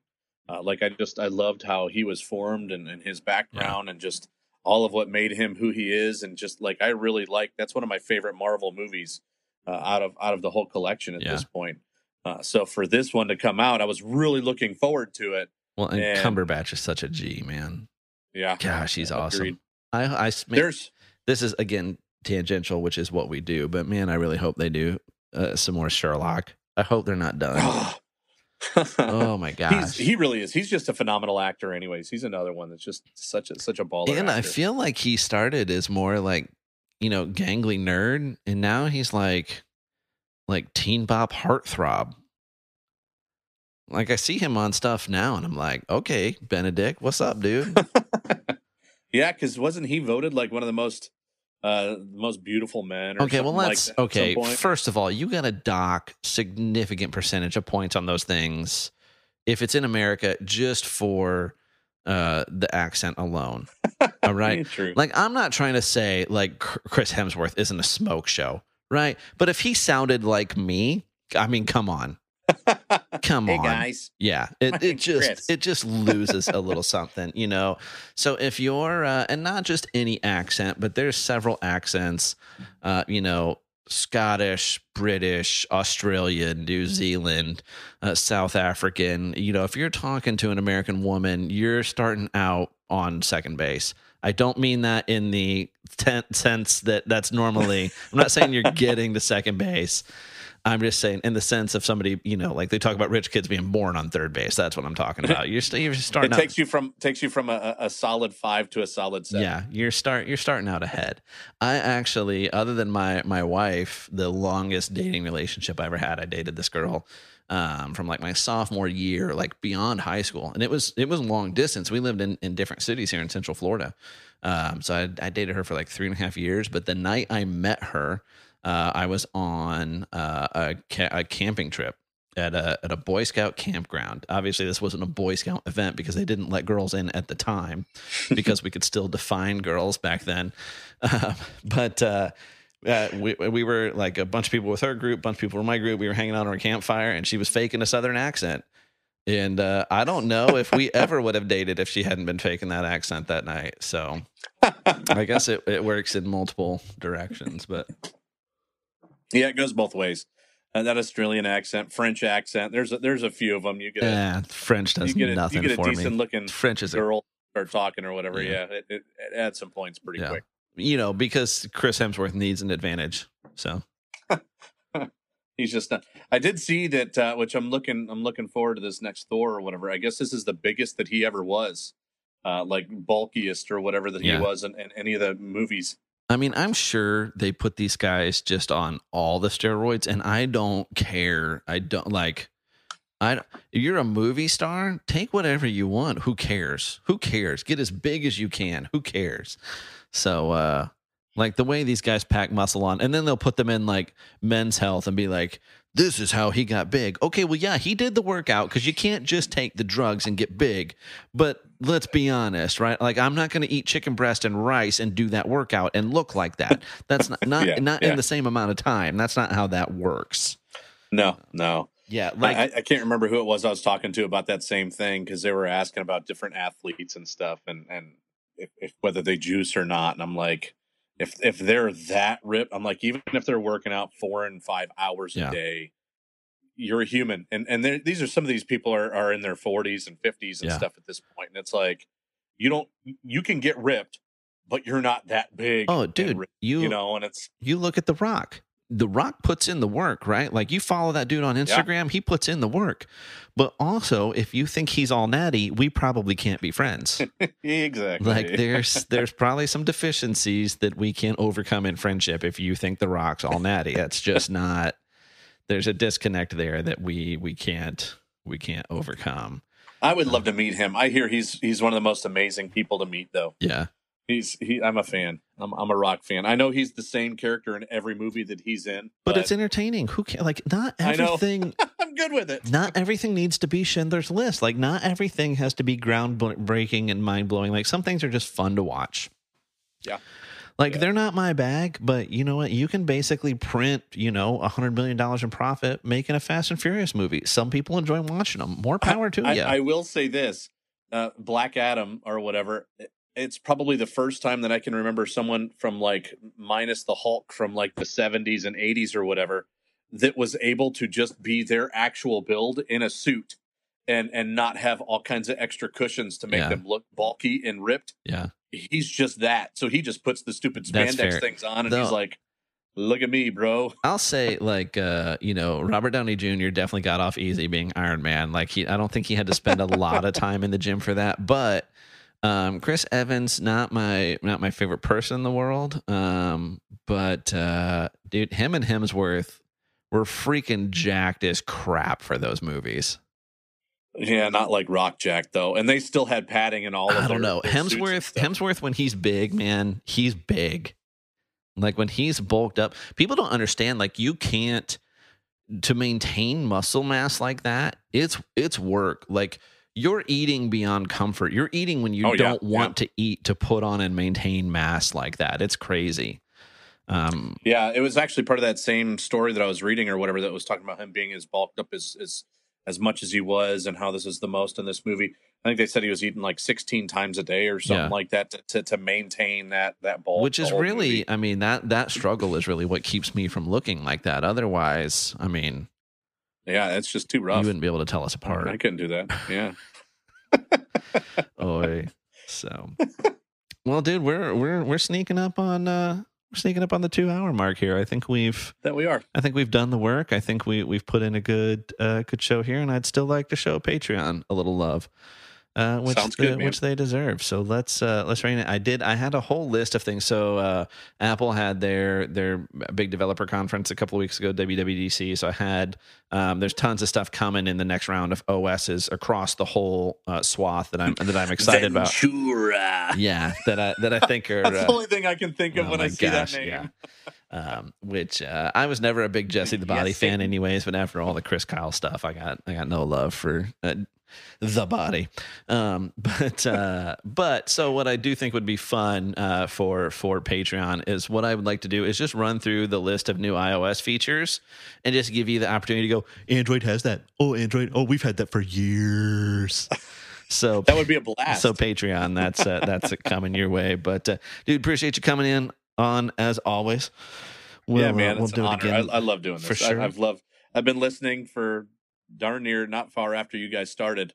You had texted me that you guys were doing it, and I think you guys were only on like episode like 5 or 6 at that point. And I've been hardcore as a family, even listening most of the time. Awesome. So. It's well, my apologies for some of those things then, but there was the episode when we were talking about the row stuff with Becca, Professor Rebecca Strangarity on the podcast, who's a regular and a favorite. And I got a little worked up on that one, and even my wife, she because she does listen, she goes, "You said orgasm." I'm like, "Yeah, I'm sorry, I'm sorry. It just my bad. It happens." So there it was again. Hey, we're like a PG-13 podcast, but I mean we're not. It's for adults. It's not. For my girls, what he said was organism. Yes. Later on, when we're listening to this, because I'm on it, organism was what he said. Hey, man, you got a 13-year-old. You better be hopping on that talk sooner rather than later, homie. I was just talking about that today, as a matter of fact. And by you ought to be hopping on that, I'm like, Angel, you're up. But listeners, we love you. We appreciate you as always. And if you'd like to support the podcast, tons of ways you can do that. Stop by the website, solid7podcast.com, solid, the number 7 podcast.com. You can always find links to the latest episodes. All of our social medias on there. You can hit up GoRuck. You can hit up Origin Main and Jocko Go, which I'm putting this out there. It's not definite yet. I'm not giving you a date, not giving you a name. I am in touch with somebody who is not a small name at Origin about coming on the podcast. So very excited about that. Hoping that comes through here pretty soon. So trying to work that out. But always a great way to support the podcast is, clicking our links to GoRuck, clicking our links for Jocko Fuel and Origin Main. A little bit of all those purchases comes our way. We are, a couple of us, doing a GoRuck event here in Orlando in October. There's a link to that on there if you want to come out and join us for a little bit of good loving. And you can, of course, find our Patreon on there. So if you want to be cool like Jason and get yourself a better than average Solid 7 podcast coffee mug, you can do that on Patreon. And even if you don't want to do any of that, if you would just click the subscribe button on the podcast, click like, give us a 5-star rating, maybe reshare some of the social media. Every little bit helps, and we appreciate all of it. I do, real quick, before we go, I want a vote, Jason. I'm not bringing back, once upon a time, we used to poll on Chipotle versus Moe's. We let it go. So I'm not going to poll this. We didn't let it go. We found the winner. Well, whatever.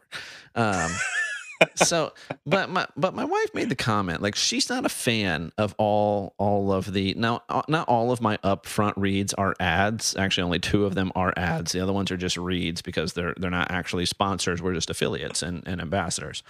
But I do all the reads up front because that's what I like in a podcast, where it's like, it's not going to stop in the middle and give me an ad, or I'm not going to listen to a bunch at the end. I just like, they're up front and they interest me. I listen to them. If they don't, I skip over them.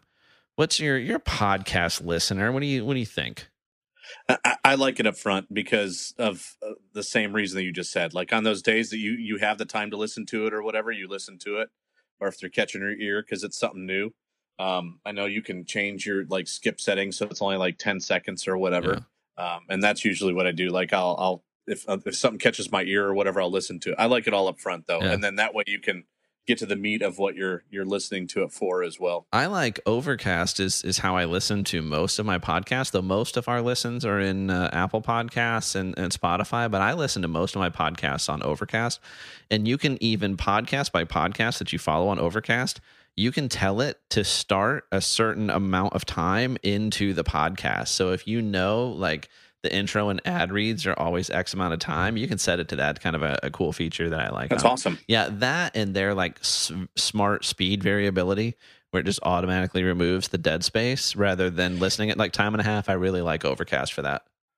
Yeah, I listen like typically I listen at like 1.3 or whatever. And then I have which Castbox or whatever is what I use. I bounce between either that or Spotify, and it has the where you kill the dead space as well. Yeah. So, well, there's that, a little commercial about commercials. So, but Jason, appreciate you, brother. Thanks for coming on again. Listeners, we love you, and we'll catch you on the next one. See ya. We're out.